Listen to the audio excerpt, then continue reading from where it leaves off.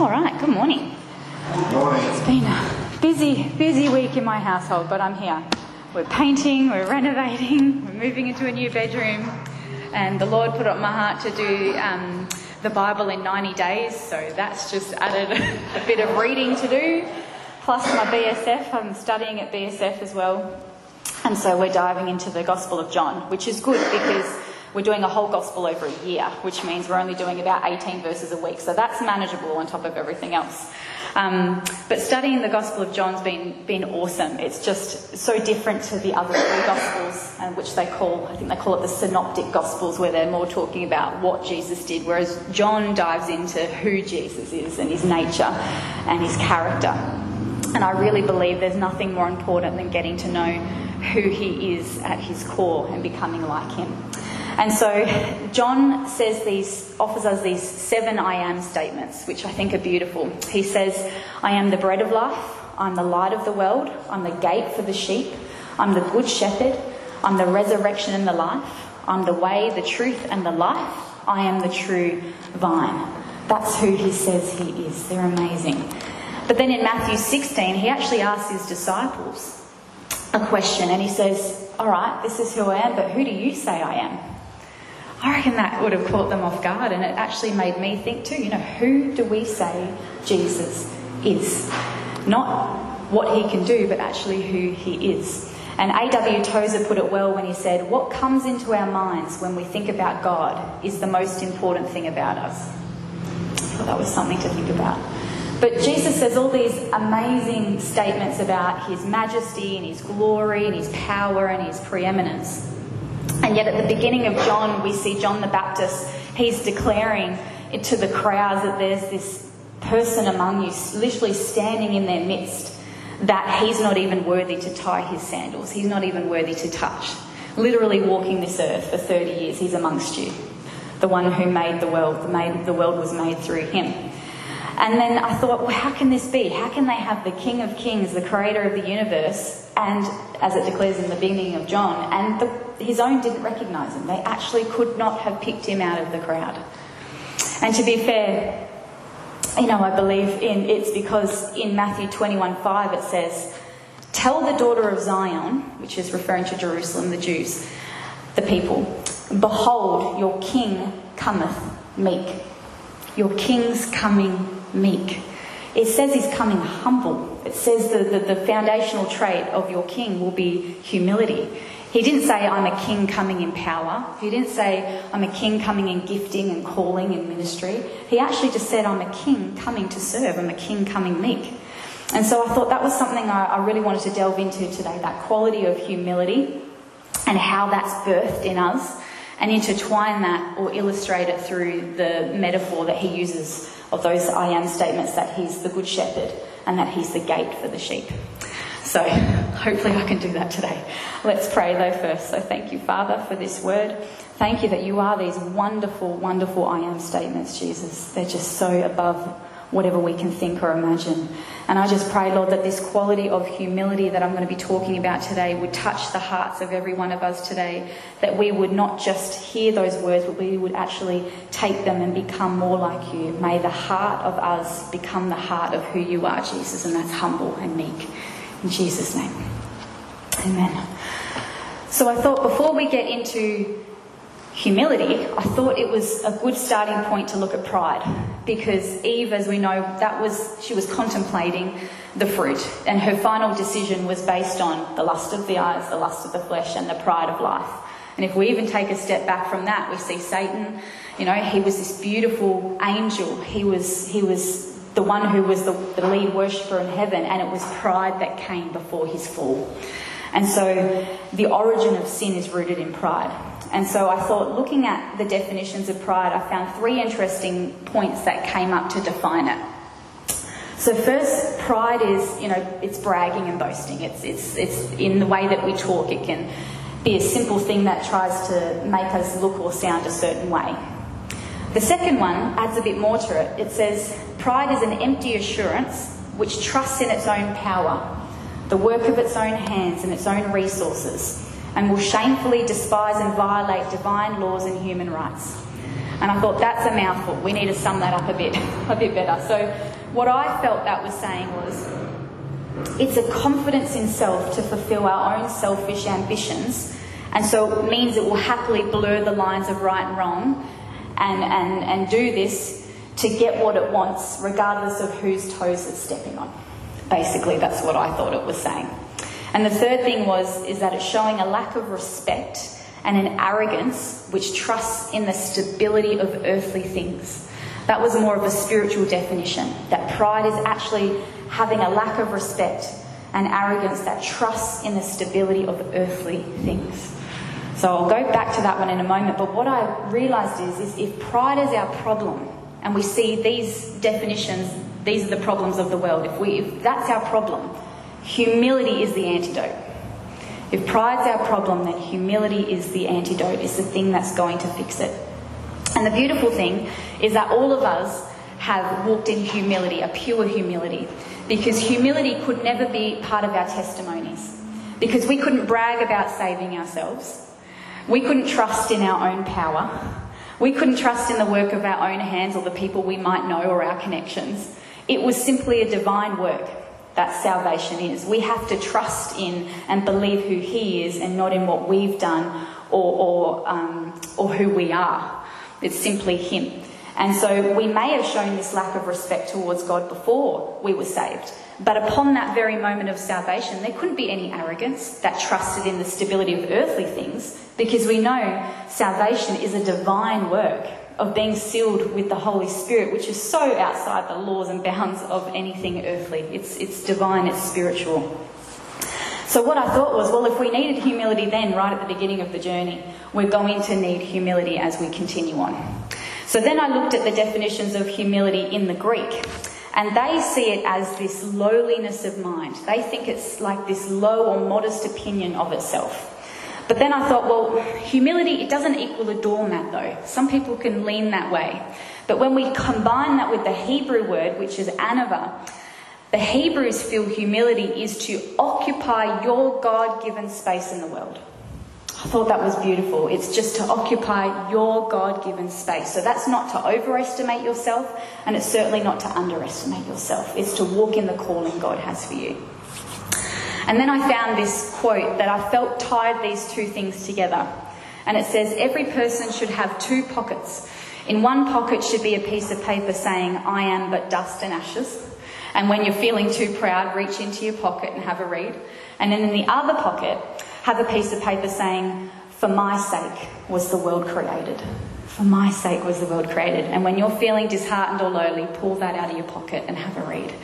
And what this quote's saying is we're the joining of two worlds. We are fashioned from clay. We are but dust and ashes. And yet our spirit is the breath of Adonai. Isn't that beautiful? We're both. So I felt, let's get into it now. How do we actually walk in this humility? What does that mean? And I felt the Good Shepherd displays that perfectly.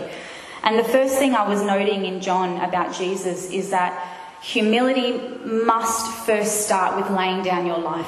I think I've said it before about surrender, but I want to dive into it a bit deeper. Because in John 10:11 it says, I am the Good Shepherd.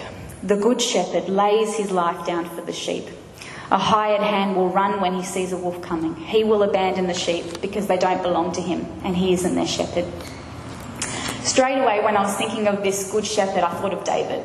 You know, I thought he's a king, but he had a really good foundational understanding of what shepherding was. You know, he lived that life from a young boy.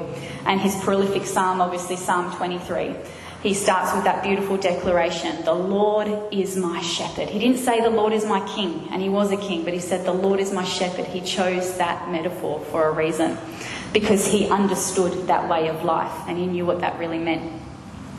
I, however, am not a shepherd, so I had to go and research that way of life. And there was a point as I was researching that I almost couldn't connect with the way that they lived back then. And I actually thought, the Lord's going to send me to Phil and Faze to be a shepherdess for a week. I seriously thought, he's going to throw me in the deep end. Thankfully, for your sake, thankfully that did not happen. I am not built for that. You know, the Lord seen me on my sister's horse farm, literally running away from horses, throwing hay over my shoulder. So he knew. But there was so much in that research that I just made so many connections to laying down your life. And I wanted to share one that stood out. And so one of the principal duties of a shepherd was to find, obviously, food and water for the sheep. And when it was springtime, the shepherd could stay closer to the village. There was abundant pasture close to home. But when that was, resourced out, he had no choice but to go out into the wilderness of Judea and actually find the food sources. And so obviously he'd be spending night after night out in the wilderness. And what he would do then to protect the sheep, he'd actually back them into something like a walled enclosure, could be a canyon. But sometimes that wasn't available. So what they did is they built these waist-high stone walls out in the desert, and they would top them with thorny branches. And so the sheep had only one entrance or exit, and it was about the length of the shepherd, that sort of size. There was one entry and exit. And so the shepherd could choose to lay the thorny branches, but more often than not, the shepherd would himself lay straight down on the ground and become the door, become the gate for the sheep. So anything wanting to get in, anything, out in the wilderness, wolves and all that kind of thing, they'd have to step over the shepherd to get to the sheep. And this is why he tells us, Jesus says, I tell you the truth, I am the gate for the sheep. All who came before me were thieves and robbers, but the true sheep don't listen to them. Yes, I am the gate. Those who come in through me will be saved. They will come and go freely and find good pasture. I just felt that his humility is just captured in this. When I actually understood what he was saying and connecting it to that way of life, he was saying, I am that lowly shepherd that will lie on the dirt to become your gate, to become that gate that protects the sheep. He actually chose to lower himself. The King of Kings chose to come down and raise the status of the flock. We think they're animals. The shepherd actually had to put the sheep's welfare, above his own welfare, and they were animals. And I just thought, he actually had to submit to the challenges of human existence to do that, to protect his flock. And that's why it says in Philippians, being found in appearance as a man, he humbled himself. Jesus actually chose this. He says, I'm going to humble myself by becoming obedient to the point of death, even death on the cross. And so there's the foundation of humility. And I think I've said it before that there's plenty of people in our life that we would lay our life down for. They're all coming to mind right now as I say that. And the disciples also held that deep affection for Jesus. They were convinced, yes, I would lay my life down for you, Jesus. I think it was Matthew 26, Jesus said, tonight all of you are going to desert me. For the scripture says, God will strike the shepherd and the sheep of the flock will be scattered. And Peter in his boldness says, no, Lord, even if everyone else deserts you, I will never desert you. And Jesus said, no, you're going to deny me 3 times. And he goes, no, even if I have to die with you, Lord, I will never deny you. And all the other disciples vowed the same. And we know how that ended. But Jesus' words were true. He said it and he performed it and he went through with it. His demonstration of humility said, I will lay my life down for the sheep to the point of death. And it's an important question we also need to ask ourselves. If we were being martyred, would we lay our life down for Jesus?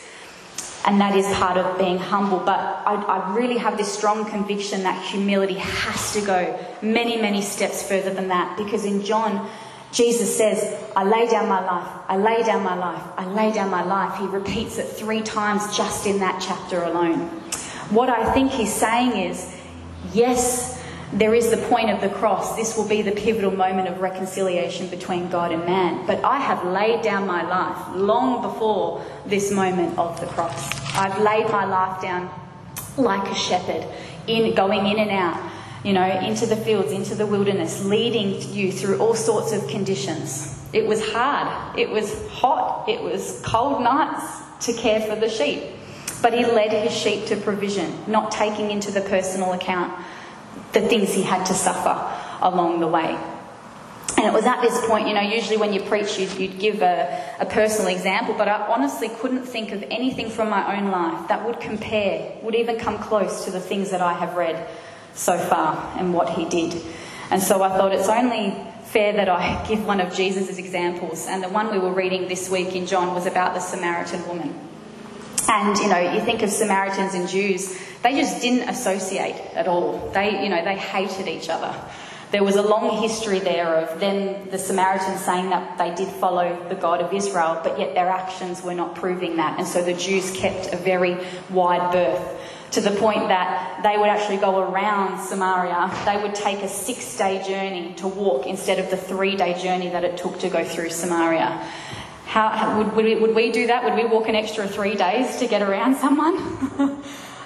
But Jesus didn't do that. He went, I'm going to go through Samaria and I'm going to meet this woman at the well. And when he got there, first of all, he was associating with a woman on his own. That was just not done. Second thing he did was ask the woman for a drink from her vessel. If he drank from that vessel, he would be deemed unclean, by drinking that cup. And it's interesting because in John 4:4 it says he had to go through Samaria. It's like Jesus was he's like, nah, there's no other option for me. I have a moment with this woman. I have to go there. I have to be with this woman. She's got a date of destiny with the Lord. Because Jesus had no fear of man.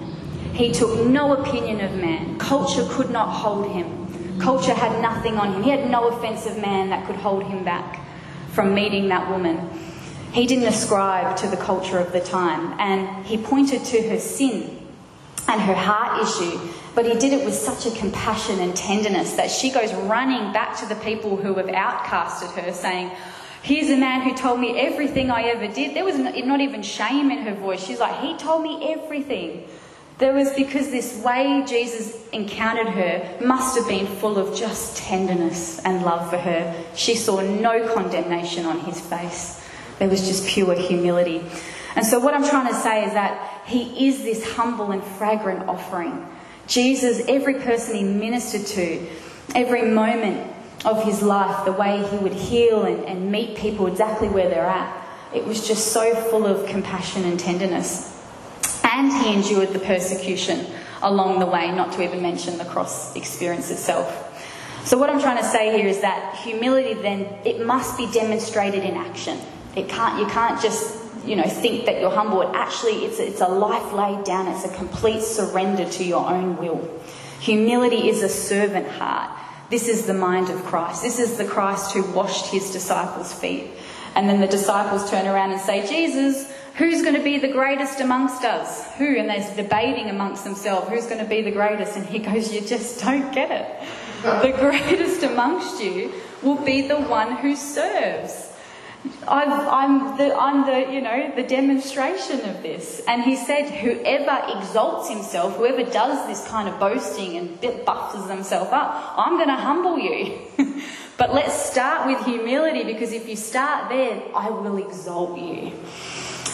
And this is what Jesus did. This is how the Father could exalt Jesus, because he first went low. He first went so low, he came to serve. And I got this little pearl at 10 p.m. at night, of course. The Spirit starts chattering in my ear. And he just whispered to me, humility is about motive. The motive of the heart. That was it. That's all he said. Humility is about motive. The motive of the heart. And I really started to chew on this, and I thought, I get it, because motive is our reason for doing something. Motive, it drives us. It's the thing that propels us to go and do something. And so even our motive, I was really chewing on, well, how can pride get in? And I'm thinking, it can even get in the way that we pray. Pride can get in if we want to seem more spiritual, if we want to pray the perfect prayer, if we want to kind of exalt ourselves. We can even do it in those Christian things. Pride can be hidden because it's the motive of the heart. Why are we doing it? Why are we praying? Why are we sharing our testimony? It's simply because we want to glorify him. That's got to be the motive. It's got to be the motive of the heart. And I will share this story, and it's not about me, it's probably my pride, someone else's humility. But it was last year, and I was going through a bit of a rough time, and I went down to the beach with the kids, and I'm just, mulling over, moving over here, and I was really struggling to set in, and other things happening in life, and I was walking along the beach, and I thought, what's going to make me feel better? Maybe I should go talk to someone about Jesus. And so I saw someone walking along the beach, and I went, that's the one. I just felt drawn to this person. And he was a tall, slender man. And as I got closer, I realised that his face was just ravaged, clearly by cancer. Like, he had chunks cut out of his face. It was awful. And he had like chunks out of his leg, and he just, I just can't explain it. He just looked skeletal. And I thought, oh, he needs help.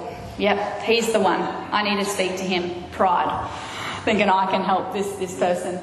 And so I start saying to him, oh, what a beautiful day it is, how are you going? And he said, yeah, it's a beautiful day, isn't it? I said, oh, isn't the Lord good to us? He gives us such beautiful sunshine. And he goes, yep, he is good to us.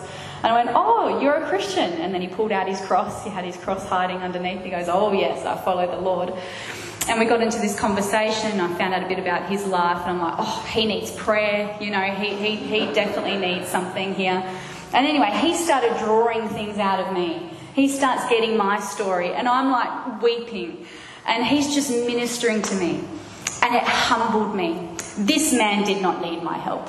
This man did not need me to pray for him. He had the Spirit of God. He ministered to me for 20 minutes, keeping my eyes on Jesus. He totally humbled me. I felt, the presence of the Lord on him. And I think because his motive was so pure, he didn't care what was happening to his body. He's like, I get to minister to the nurses. I get to minister to the doctors. I get to minister to my family. What have I got? He was just beautiful. That name was Harry. I'll never forget him. I can't wait to meet him on the other side because he changed my perspective on a lot of things. But that's the purity of heart God's looking for. Humility isn't always going to be an easy walk. It's not easy. And Peter blundered it. We look at Peter. If we go back to Peter, but the way Jesus restored him was beautiful. Jesus says after the resurrection when he meets Peter, he says, Peter, do you love me? Do you love me? Do you love me? And Peter says, yes, I do. Yes, I do. Yes, I do. And then the Lord says, all right, Peter, you've repented. I can see your heart's turned back to me. Now feed my lambs, tend my sheep, feed my sheep. And the words in the Hebrew, when we're looking at those, feeding the lambs meant he was meeting the basic needs and welfare of the new believers that were going to come into the flock. And the tend my sheep or the feed my sheep referred to the teaching and nourishing and training and equipping the more mature believers that were going to be coming into his care. And so what I believe he was asking Peter is, all right, you've repented and you've turned to me, but now I need you to lay down your life for others. Now I actually need you. I'm asking you to surrender your own will. I'm asking you to pick up this plan that I have for you. And Jesus eventually said to Peter, yes, one day you're going to have to gird yourself and walk into a death that you didn't wish for. But first, lay down your life. Walk into this calling that I have for you. And we see that. We see Peter totally sold out for Jesus because it was his surrender, this humility, that lended itself for this humility to move in and buck out the pride that was distorting who he was in Christ so that he could fulfill that mission. And that's exactly what humility does. It asks us these questions. It will ask us the hard questions. It will confront the pride. It will say, where's the pride in your heart? That is when things aren't going the way we expect or happening in our timing. Where does humility come in? Will I surrender this plan and pick up the Lord's plan? It'll ask us, am I actually settled in sonship and my identity in Christ, or am I still striving in other things and wanting to do it my own way? And do I actually believe that by knowing him and believing in him and trusting in him is all that I need to do, is all that I am, and that I'm blessed beyond measure because I'm knowing Jesus? These are hard questions that humility will ask of us. But I believe when we get to that place of humility, and I'm still working on it, that's when a true servant heart can shine like Harry. That's the servant heart that Jesus had on the earth, and it lends itself to these incredible opportunities to shine for him. So that's surrender. My second point then is that if humility is surrendered, then the next thing we must do is place our entire dependence on God. And I loved the communion message. I was like, I don't even need to read this. Just go back to the communion message. You summed it up beautifully. But I'll keep going. But there was a book by Andrew Murray on humility. I haven't read the whole book, but one of his quotes stood out to me. And he said, humility is the place of entire dependence on God and is from the very nature of things the first duty. It's our first duty and highest virtue of the creature, meaning the human. He was from a little while back, so he called people creatures. And humility is the root of every virtue. And so pride, or the loss of this humility, is the root of every sin and evil. And so then if humility is dependence, what does that actually look like? How can we actually walk that out? And the Lord led me back to Psalm 23. And when I read it through the lens of dependence, it just brought on this whole new meaning. So if we go back to the very first line, the Lord is my shepherd, I shall not want. What I think the Lord's saying there too is that if he's the shepherd, he actually wants us to act like sheep. And you're like, I don't want to act like sheep. But he makes this big distinction because he says at the end, I'm going to separate the sheep from the goats. And so there's something in the nature of a sheep and a goat that the Lord wants to communicate. And when you look at goats, they're bolder, they're more venturesome, they're the ones climbing those rocky hills. They get into mischief, they break into grain fields, they're headstrong, they're more vigorous, and they're just generally more difficult to lead than sheep. Whereas we don't like to be called sheep because we think we're blind followers of a flock. But while they might not be as independent or curious as goats, I think they're far from passive or unintelligent. Because in the research, I don't know what, you probably have something completely different to say, but in the research, these animals were strategically social. They had individual needs and preferences. They have emotions. I watched a video clip of them getting frustrated and disappointed when they didn't get their food on time. And they had personalities, and I thought, you know what? The Lord sees us that way. He sees us as that sheep. He sees us as that particular valuable sheep within the flock. He sees the individual. That's why he says, I would leave the 99 to go for that one. And so a second part of being the sheep is, the sheep doesn't go up to the shepherd at the front of the line and say, shepherd, how long are we going to get to the pasture? Is it just a couple more areas? Mary at the back there's feeling a bit tired. No, they don't do that. They just follow the shepherd. They follow the way that he goes. And so I believe that then if we claim Jesus as our shepherd, then that then gives us access to the rest of Psalm 23. So let's get into the next part. He says, he makes me to lie down in green pastures. He leads me beside the still waters.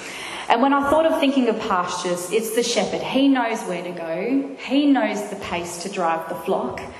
He knows the best route that needs to be taken, even if that route is a little bit longer than we wanted it to be.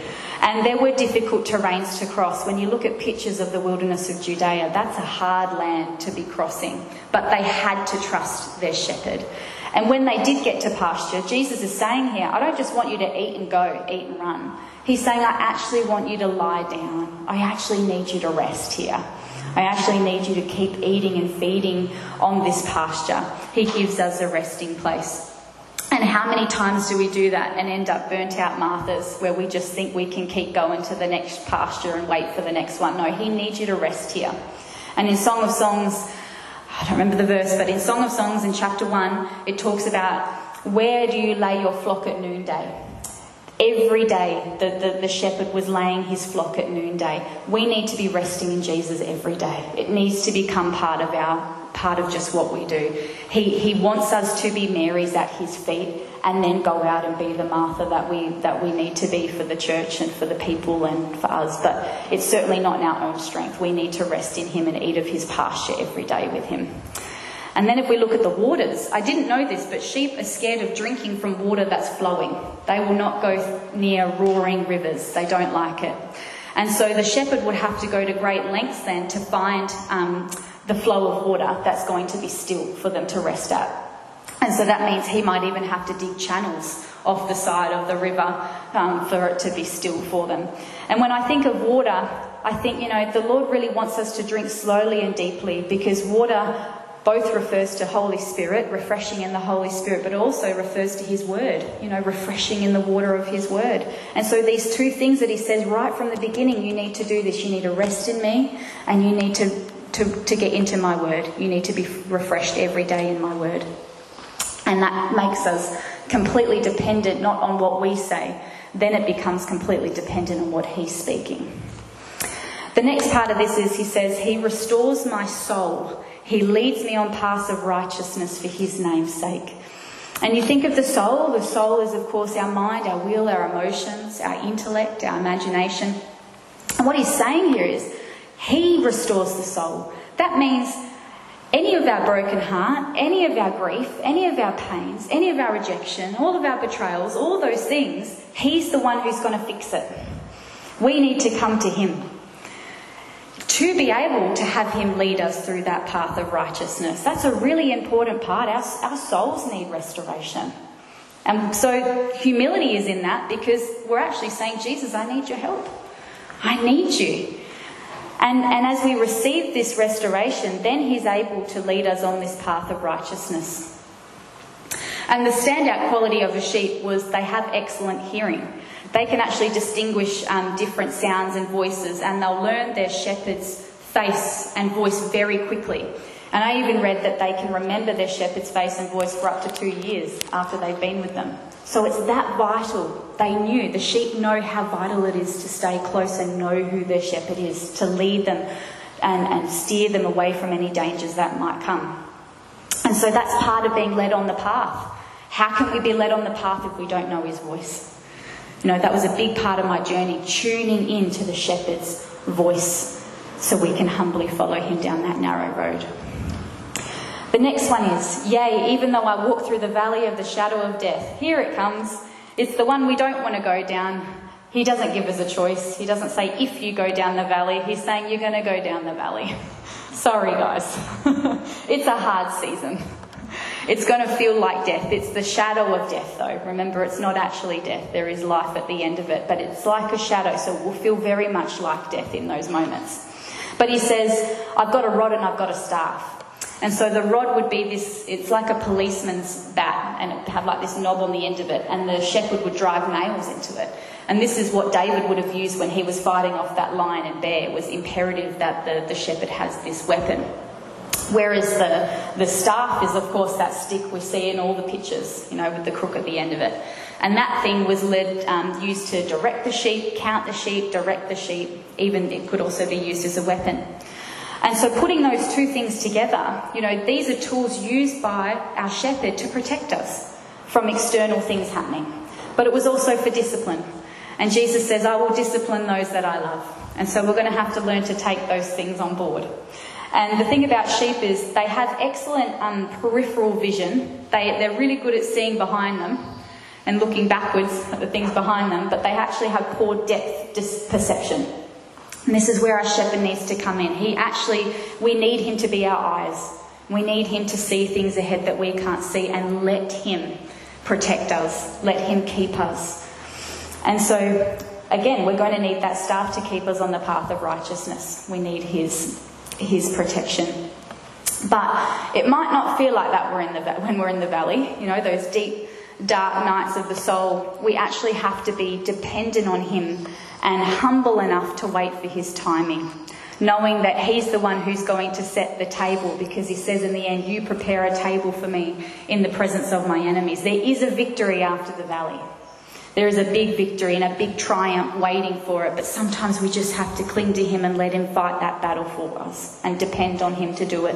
The battle is the Lord's. Humility won't jump in and try and fix it ourselves. We get ourselves into a lot of trouble when we do that.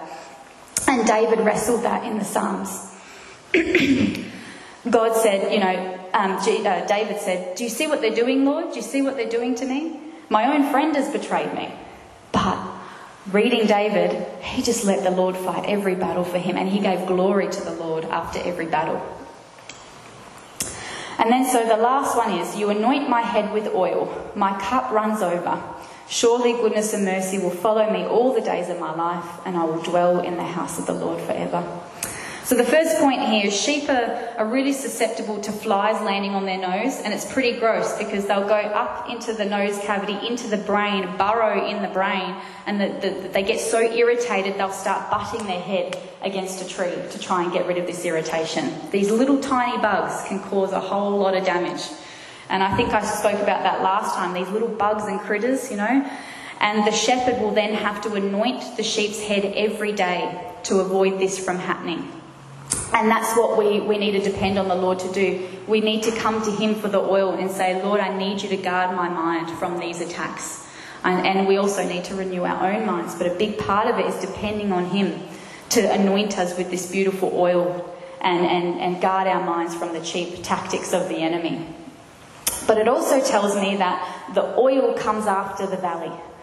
So humility isn't going to be cheap. It's going to be a rough road to get to the blessing. But when we've rested in the pasture, when we're drinking of the word, when we're walking through the valley, when we're depending on him to protect us, that's when we get that oil of joy at the end. It will come. He will satisfy you with his presence. And we will go into that deeper understanding of what his presence really means. Actually sitting with him, letting that overflowing cup go over us and trusting in him that sweet overflow of Holy Spirit will come. And so the crushing is pivotal to the victory of dwelling in the house of the Lord forever. And so we acknowledge the journey. The journey of this psalm is to get to the house, isn't it? It's to get to that house and abide in that house with the Lord. It's like we've been tried, we've been tested, we've done the work with the Lord, we've sat with him, we've read with him, we've poured out our souls to him. And now, once he restores all of that, we can acknowledge it's his mercy, it's his goodness, and it's his grace that has brought us through that time. And now we're just resting and being refreshed in his oil because we know there's nowhere else we would rather be than in his house. And I just wanted to finish on Deuteronomy 8:2-3 because I felt it summed up this psalm really well. It says, "And you shall remember the whole way, through the whole journey, through all the seasons, that your Lord, your God, has led you these 40 years in the wilderness, that he might humble you." There you go. There it is. That he might humble you, testing you to know what was in your heart. There's that motive, knowing what's in your heart, whether you would keep his commandments. And he humbled you to let you hunger and feed you with manna which you didn't know, to make you know that man doesn't live by bread alone, but man lives by every word that comes from the mouth of the Lord. That just sums up humility and dependence. And so we see here that humility, it's so pure in motive and heart. Humility doesn't arrive. It simply goes deeper into the Lord and to what he's speaking to us. It sees Jesus and realises nothing of worth can be done separate from him. So we're not trying to do things in our own strength anymore. We're simply saying, what do you have for me to do? And be obedient to that. So humility then will actually make us faster to obedience because now we're hearing his voice. Now we're washing in the water of the word. Now we're getting that oil that we need for that calling. And so this is why Jesus says, I need you to come to me. Come to me, all you who are wearied and burdened, and I will give you rest. Take my yoke upon you and learn from me, for I am gentle and I am humble in heart. That's who he is. And so to finish off, it makes me realise that we can't be any of those 7 I am statements I made at the beginning. We can't be the true vine. We can't be the resurrection and the life. We can't be the way, the truth and the life. But we can be and emulate his personal nature. And if Jesus says he is humble at heart, we can become that. We can do that. So let's finish in prayer. Jesus, thank you. We are in awe of your humble nature, the way that you served and the way you love your people with such tenderness and compassion. Lord, help us to recognise the pride in our life. Help us to turn away from looking at ourselves, and just because we know humility turns its focus and its eyes back on you. And so, Jesus, we surrender to your ways and your will. And I ask, Lord, that you would reveal things in each person's heart to them in that time they spend with you that we haven't yet surrendered to you. Help us to become deeper in obedience and dependence on you. In Jesus' name. Amen.